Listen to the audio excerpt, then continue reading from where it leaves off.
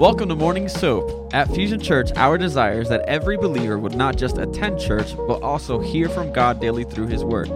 As we read the Bible, we begin to see how God responds to things.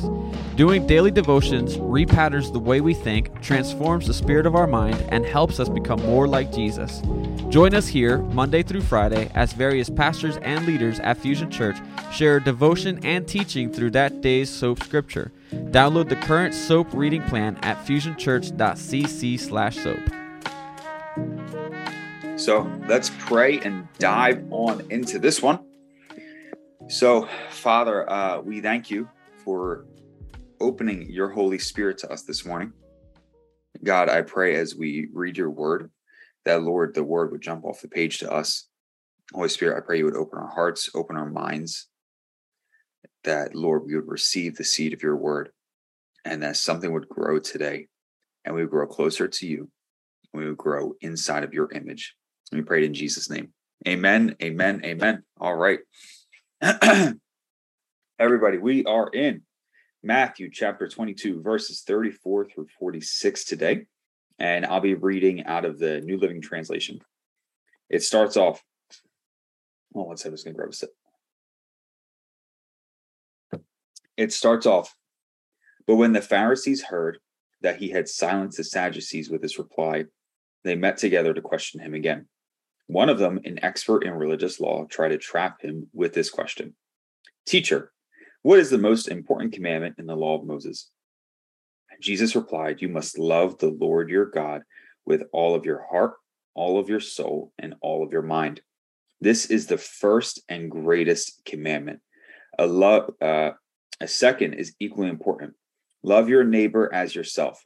The entire law and all the demands of the prophets are based on these two commandments. Then, surrounded by the Pharisees, Jesus asked them a question. What do you think about the Messiah? Whose son is he? They replied, he is the son of David.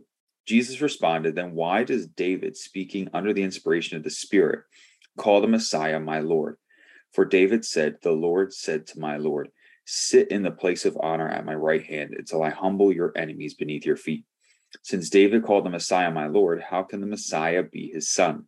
No one could answer him, and after that, no one dared to ask him any more questions. So this is one of the well-known passages of Scripture, right, where it talks about love and it talks about how important it is. So we're going to break it into just kind of how, the cadence of Scripture is here. We're going to talk about the most important command, and then we're going to talk about Jesus's response to the very people that asked him that question. So please drop inside of the chat a verse, something that stood out to you, an idea that stood out to you. If I get to see it, I'd love to just talk about it. But I want to dive into, let's say, maybe the context of the text. So chapter 22 starts off with Jesus telling them about a parable of a great wedding feast and of how there were guests invited to the wedding, but it closes off saying, for many are called, but few are chosen. So he invites all these guests out to a wedding, and many of those guests have the response of, well, I'm busy. I got life going on. I don't have time for this. Maybe I have a business. I've got family. I've got friends I have to tend to. So listen, wedding feast sounds great and all, but I don't have time for a wedding feast. Yet Jesus replies to, let's say, the heart posture. Many are called, but few are chosen. And in essence, what Jesus is doing is he is relating our relationship to him as a wedding or as a marriage. So this wedding feast is like the initiation of us being married to him, or as some kind of look at it as when we first get to heaven, there will be a marriage feast with him. So he goes through kind of likening our relationship to him like that. Then he goes on talking about taxes to Caesar, where the phrase is coined, give to Caesar what belongs to Caesar and give to God what belongs to God. After that, he begins talking to a religious group called the Sadducees. So back in the day of Jesus, there was, let's say, four main large groups inside of Judaism. One, you had the Pharisees. Two, you had the Sadducees. Three, you had the Zealots. And four, you had the Essenes.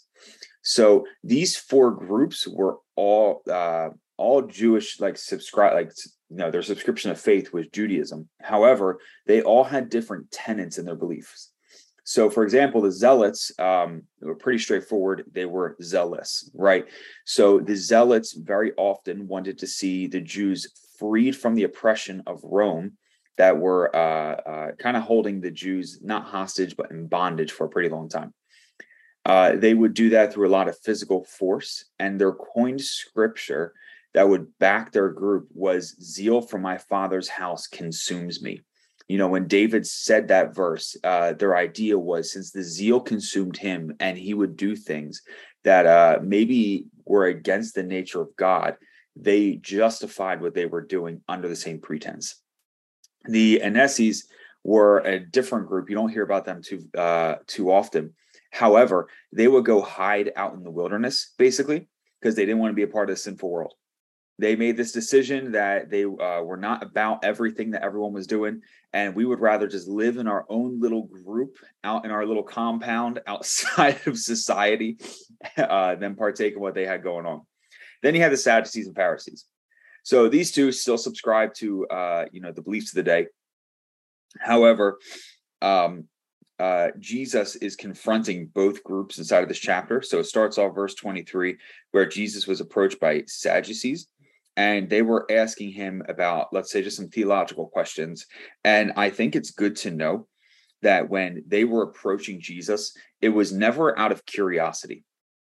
You know, they weren't coming to him and asking him questions because they really wanted to know about the faith or about him. They were really trying to trap him so that they could scrutinize him and try and bring up a charge against him so that people would know, okay, this is a false prophet. So first, the Sadducees tried him. Then in the passage we just read, verse 34, the Pharisees tried him, right? Because what's it say? When the Pharisees heard that he had silenced the Sadducees with his reply, they met together to question him again. So verse 35, it goes, one of them, an expert in religious law or a scribe, tried to trap him with this question. They tried to trap him. So their goal was not to understand God. Their goal was to test God, right? And I think it's good to know for us, there's a difference between questioning God and having questions, right? Like, God wants us to have questions, and it is okay to have a nature that has questions, but it is an issue to be questioning, if that makes sense. So one says, God, the Bible says you're good, but I don't understand why bad things happen in the world. God, could you help me understand this? And that is, God, I have questions. Questioning God says, God, are you really good? Because I see bad things happen in the world, so I'm not sure you're actually good. One comes with a preconceived notion. One genuinely wants to know if God is good or not. So on Wednesday nights, we have an awesome young adults group. It's called Fervent. And God has been blowing this group up, y'all. It is insane. Every single week, we have like 2 to 3 first-time guests kind of just coming in and rolling in. And it has turned into a massive small group, right? And it's awesome what God is doing. You know, we were looking at it and we're like, man, like, God, what are you even going to do next? And so many of us inside of that group are brand new to our faith. You know, just started becoming Christ followers within the past week, month, year. So we get to work with the bare bones basics of what the word says. And just so you know, that group is like old school Bible study. Like, we just kind of grab the book of John and we go through verse by verse. It's so awesome. And we were getting into a couple topics on Wednesday, talking about, does God love answering our questions, or are we like a bother to him? Like the nature of God. And is it okay to actually have questions about God? And one of the topics we were going into was the Old Testament story of a man who touched the Ark of the Covenant. And because he touched the Ark of the Covenant, and if, for any of us who don't know what the Ark of the Covenant was, it was a physical representation of this presence and glory of God here on the earth. So God had to make the Ark of the Covenant to symbolize his presence with his people. So this Ark, or his presence, was taken outside of Jerusalem and outside of, where his people were. and they wanted to bring it back to where it belonged. When they were carrying that ark back to where it belonged, it fell, and there was a guy who reached out to try and stop it, right? And when he tried to stop it, the actual presence and glory of God killed the guy. Oh, snap. Right? Kind of like a dramatic, like, turn of events when you're reading the passage. And if I could be transparent with you, church, if I can just be real with you, and if I could just be also, I'm going to be real, whether you want me to or not. Love you.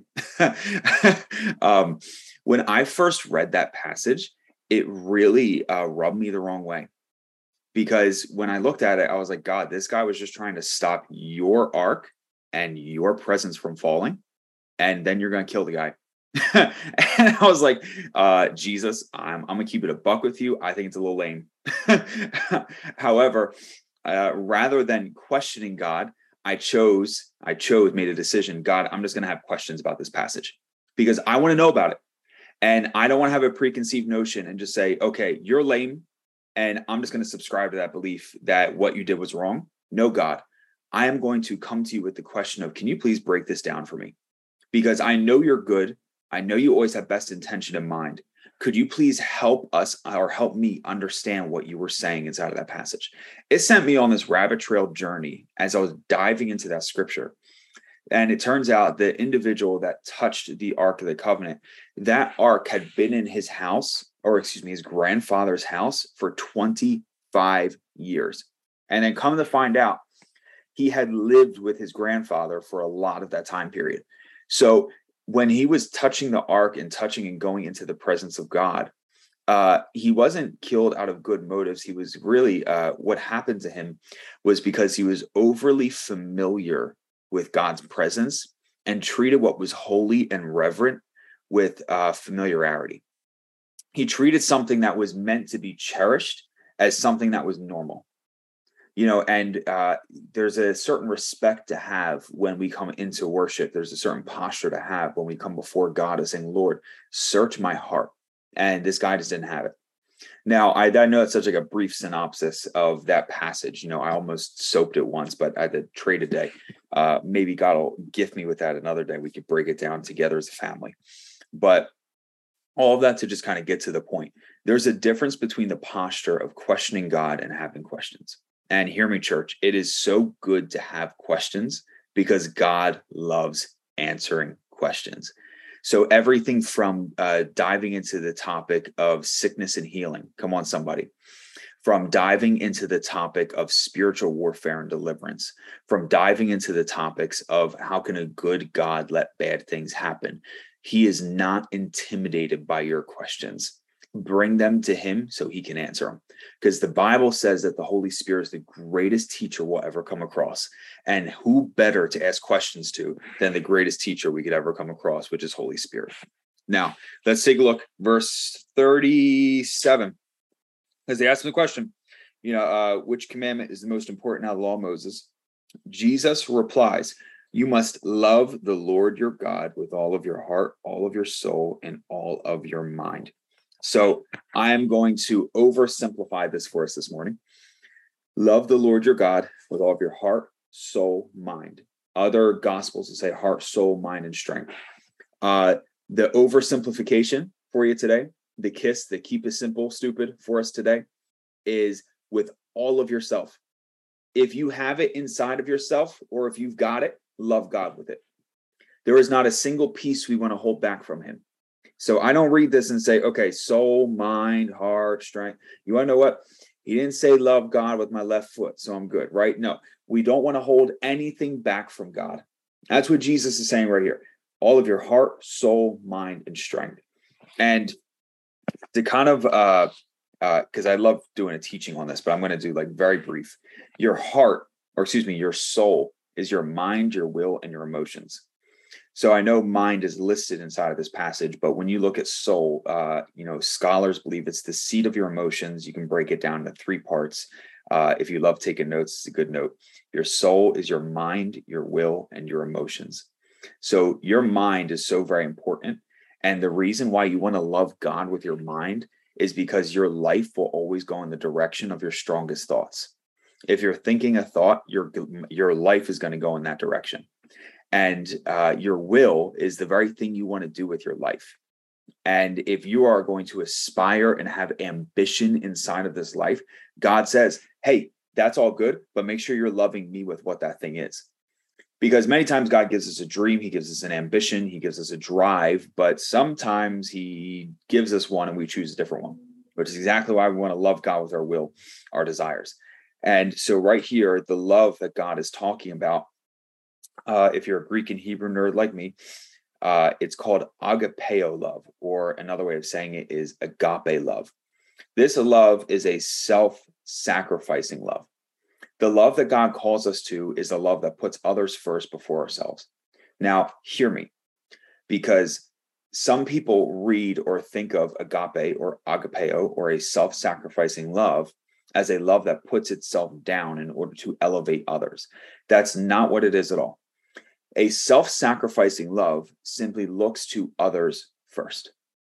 So inside of this, because we'll say love your neighbor as yourself is the next verse. Inside of this self-sacrificing love, it's a viewpoint of I am healthy, I'm okay.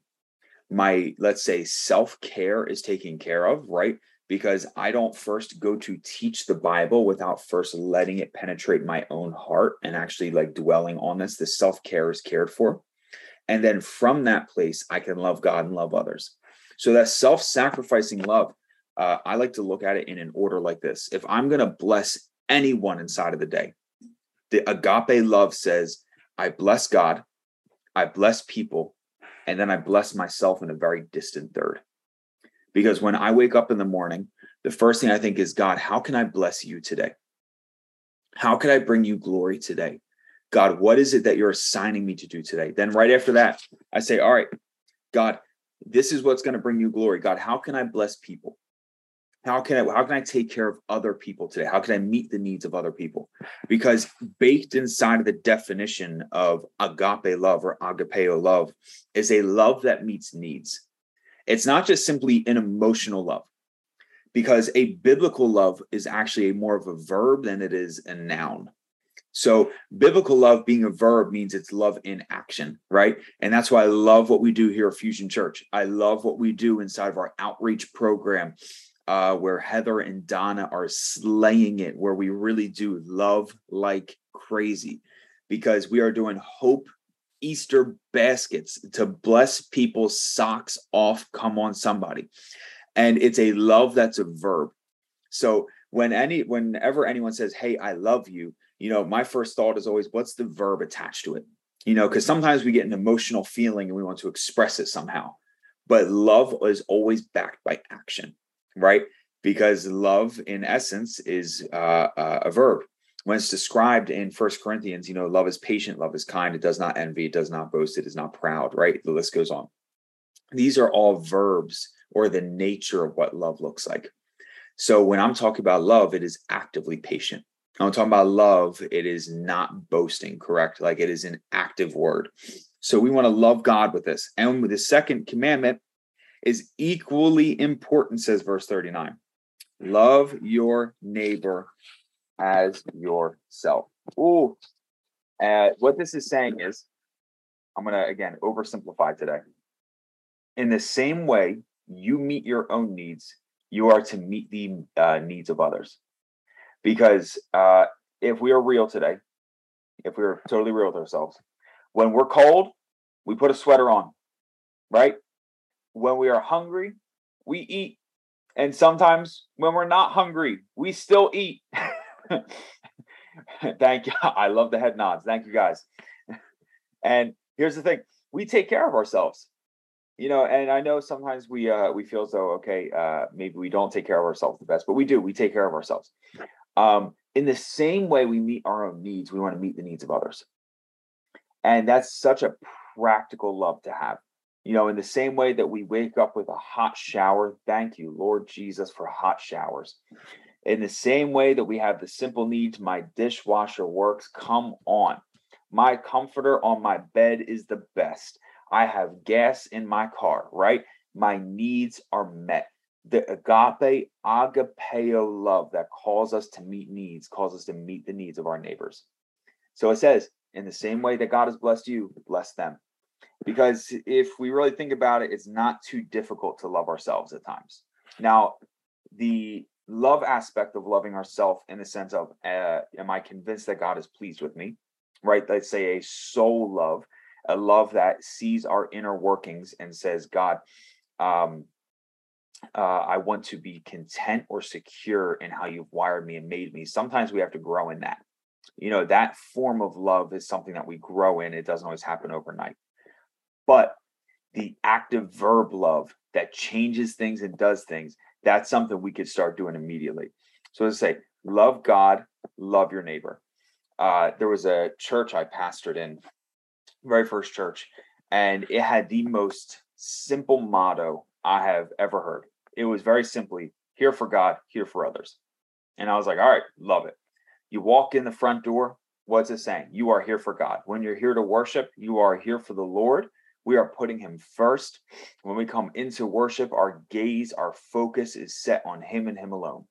And then as soon as you walk out of these doors, you are here for others. Another way of saying it is, love the Lord your God, love your neighbor. We are here for people and here for God. And as I was kind of praying this through, you can give without loving, but you cannot love without giving. Love, being this active word, says that we actually have to give this love away. We can't hold it to ourselves. Whenever I think about this topic of love, we did a short series on it. I think it was probably October in youth, where we're just diving into the simplicity of devotion and the simplicity of love and how God simply wants our love and wants to love us in return. I started thinking about how the greatest act of love was the giving of the Son, correct? Because for God so loved the world, he gave. And what did he give? It was his Son. Since he gave his Son, this love calls us to give in the same way. You can give without loving, but you can love without giving. And I'll tell you what, I've definitely in my life given without love, right? There are times where I've given things and say, all right, please just take it, right? Sometimes there's transparency hour. Sometimes when you're at Wawa and the one person who has asked you for $1 for the past 2 weeks outside of Wawa, and you finally decide, you want to know what? I'm going to get him the sizzly and I'm going to get him the coffee. And you pass both over, and you don't give it out of love. It's more like, you've been asking for this for 2 weeks and it's exhausting me, right? Transparency hour. Can I tell you, we can give without love, but if we want to love that man, we have to give, right? So in our actions, we want to follow the pattern that Jesus had, or excuse me, the Father had in giving his own Son out of love for us. So how do I want to propose a question for you guys today, because if we can't love without giving, and sometimes the very thing that we give is that love, how do I love someone who is difficult to love? Ooh, how do I love someone who is difficult to love? That is probably a little deep for 6:23 a.m., but that is such a necessity when it comes to the faith. Loving the unlovables. Whew. And no one likes to think of people as unlovable, right? Come on, we all have angelic perspectives, and we never look at someone as an unlovable person, right? Come on now. If we're real with ourselves, we all view someone and say, yeah, you're a little bit difficult. Sometimes I'm the difficult one, correct? If my wife were on this call, she would be sitting there raising her hands saying, yes, you are. But that's all part of the life, correct? In loving someone who is difficult to love, I have something so very simple for you. Change your perspective. It is all about changing the lens in which you look at a person. Some of us today, some of us listening later on, we put these wonderful things called glasses on just to see. Glasses, once you put them on your face, this is for the non-glasses wearers. It takes what is blurry and unclear and makes it very clear. It takes that which we can't see and makes us see. In the change of perspective, I can see things rightly. Correct? So for some of us, I don't know about you guys, but I have Coke bottle ends for glasses, and they compress those lenses like you wouldn't believe. So I just need a little extra help to see clearly. And sometimes in my spiritual life, I need a little extra help to see people clearly. And I want to tell you, if that's you this morning, it's okay. So we really do need the love of Jesus to be our lens when we look at people. Because if we change our perspective, we start viewing that which is, we start viewing people that we define through how we look at them as enemies to people, or excuse me, as opportunities of love. Let me reword that. Because we may not look at people as enemies today, and no one would ever look at someone and say, yes, that's my enemy. Redefine that. So when the Holy Spirit changes our perspective, people who drive us crazy are redefined as opportunities to show love. And that might be your coworker. That might be your spouse. That might be your friend, right? That might be one of your pastors. The very people who drive you crazy all of a sudden become opportunities for love. And something to know, this is good. Something to know, interactions with those people who are difficult to love are not interruptions of your spiritual life. They're actually invitations to experience deeper communion with God. So when you encounter situations where you are finding someone a little more difficult to love, that's not an interruption to your relationship with God. That is an invitation to experience God more. So I don't know about any of you. When I am driving through the Wawa parking lot, I discovered that I have high blood pressure when I'm driving through there. Just in that proximity. I don't know what it is. I don't know if it's my excitement for whatever's around the corner. Maybe it's that croissant breakfast sandwich. I don't know. But I have found that once I pull into Wawa, my blood pressure just goes through the roof. And it definitely can't be because I got cut off by 3 cars while I was pulling in, because it's the most dangerous parking lot in the world. Because everybody's pre-coffee and everyone is driving like it's pre-coffee. But I'll tell you, because this hit me like a bag of bricks maybe like a year or two ago.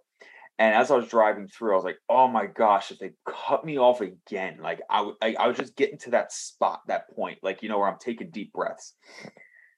And suddenly the Lord said, hey, this isn't an interruption to your relationship with me. This is an invitation to go deeper with me, right? And we all face those situations inside of our life where that little annoyance or big annoyance, right? Because Wawa parking lot's a little annoyance. But there are big annoyances that can happen all the time. And those big annoyances could sometimes send us over the edge. But what we want to perceive them as not an interruption, but an invitation. That invitation is to experience God. And hear me, the deeper we experience God, the deeper we can show others the Lord. Because we can't show him the nature, the fullness of his nature and all of his love if we do not experience that same love even around people who are difficult to love. Can I get an amen? All right, let's close this out right here. Verses 41 through 46. Now, this is where Jesus turns his bad boy right around. So the Pharisees came and talked to him and had some difficult questions for him. Then Jesus looked at them and said, now I've got a question for you. And I discovered something about Jesus some years ago. Whenever God asks me a question, he already knows the answer. And I love that he asks intentional questions. On the other side, I don't know about you, but I'm like a bottom line type of person. I would love it if God just told me like this is this and that is that. But he is so intentional about his questions because he wants to guide us to the answers so we can understand not just the what, but his heart behind that what. Right here, Jesus asks the Pharisees a very intentional question that he already knew the answer to. Because what's it say? Verse 41, he's surrounded by Pharisees. Jesus asks them a question. What do you think about the Messiah? Whose son is he? Another word for Messiah, in case, this might be like, the first time you're hearing it. The word Messiah, Mashiach, means anointed one. So when we look at that, it basically means the Son of God, sent from God. Messiah is our Savior, right? That's really probably more literal definition is Savior. So Jesus is saying, what do you think about the Savior of the world? Whose son is he? They replied, he is the son of David. Verse 43, then why does David, speaking under the inspiration of the Spirit, call the Messiah my Lord? For he said, the Lord said to my Lord, sit in the place of honor at my right hand until I humble your enemies beneath your feet. Since David called the Messiah my Lord, how can the Messiah be his son? So the Messiah, Jesus is pointing out to them, hey, this is a little bit beyond your understanding, and I already know it is. Because how can someone who is, let's say, father, grandfather, look at their younger relative and call them my Lord? He's like, break this down for me. Because even David back then is saying, the Lord said to my Lord, right? God said to David, sit in the place of honor at my right hand, and then I'll humble your enemies beneath your feet. This was a way of Jesus pointing something out to the Pharisees, that the Messiah would be both fully God, but also fully man. Something important to know about Jesus, while he was God on the earth, he was still 100% man at the same time. You guys still hear me? Still got me? Excellent. All right. Getting a couple of Zoom notifications, but we're gonna close this one out. We got it. So if Jesus, they're acknowledging, okay, this man in front of us is 100% man, yet the Messiah was going to be 100% God. And Jesus was pointing something out to them, this deep truth that he was both 100% man and 100% God all at the same time. This is such a difficult concept to grasp. And if you talk about having questions for God, this is a question I still have for him to this day. God, how can you be both 100% man yet 100% God all at the same time? How does that even work? That you step down from divine nature, yet you're still divine, right? When you came down to the earth, you stepped out of the let's say, perfection of heaven, yet heaven was coming to earth. Like it's so unique in nature. But I think the reason why Jesus did this was so that we could relate to God in our human nature, but also look to him in his God nature. Does that make sense? So when I have a feeling, I have an experience, I have an emotion, I can look to Jesus to see how he responded in those same emotions, to understand he had this humanity side to him, right? But there's also this other side of he's still Lord, he's still God. I can look to him as God and look to him to be my God. He was both 100% God, being the Son of God, and 100% human, being a descendant of David. Jesus, throughout his ministry and throughout the Gospels, shows us how God would respond on the earth, correct? So the book of Isaiah uses this verse that it says, Jesus not only came to tell us the way, but he came down to show us the way. He said, this is the way, walk ye in it. And when he came down, he wasn't coming down just heralding, hey, y'all, this is what you have to do. He came down and showed us the way to do it. And we just got done talking about love. He showed us how to love. He didn't just say, hey, love God and love your neighbor, and I'm not going to do it myself.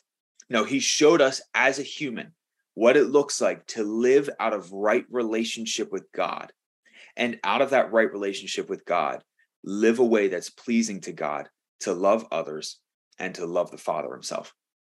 And I think it's so inspiring, because even on my lowest day, even on a day when nothing is going right, and it seems like the world is going to end and Jesus is coming back, even on that day, I can look to the Son, I can look to Jesus, I can look to God, and know that I can see how he responded to things, and I can aspire to step into the same things. That's great for me, because it lets me know that I can be imperfect, yet look to the perfect Son of God in when he was here in the flesh, and then know that I'm in a process, and then that same God that is working that process out inside of me is going to see it through. Can I get an amen, church? All right, come on. We're going to pray and close it out. Father, I thank you that you are here with us today. And that, Lord, you're challenging us to love you more today. So, Holy Spirit, I just pray you would show us how to love. Show us where we can love. And Lord, I just pray for open doors of opportunity inside of everyone's life today to show someone love. Because God, what good is it if we hold this love inside of ourselves, but don't give this love away? We know we can give without loving, but we can't love without giving. So Lord, help us, give us a grace, give us power, strength to give this love away. And I pray all these things in Jesus' name. And everybody said, amen, amen, amen. Awesome. Y'all have a great Friday. God bless you.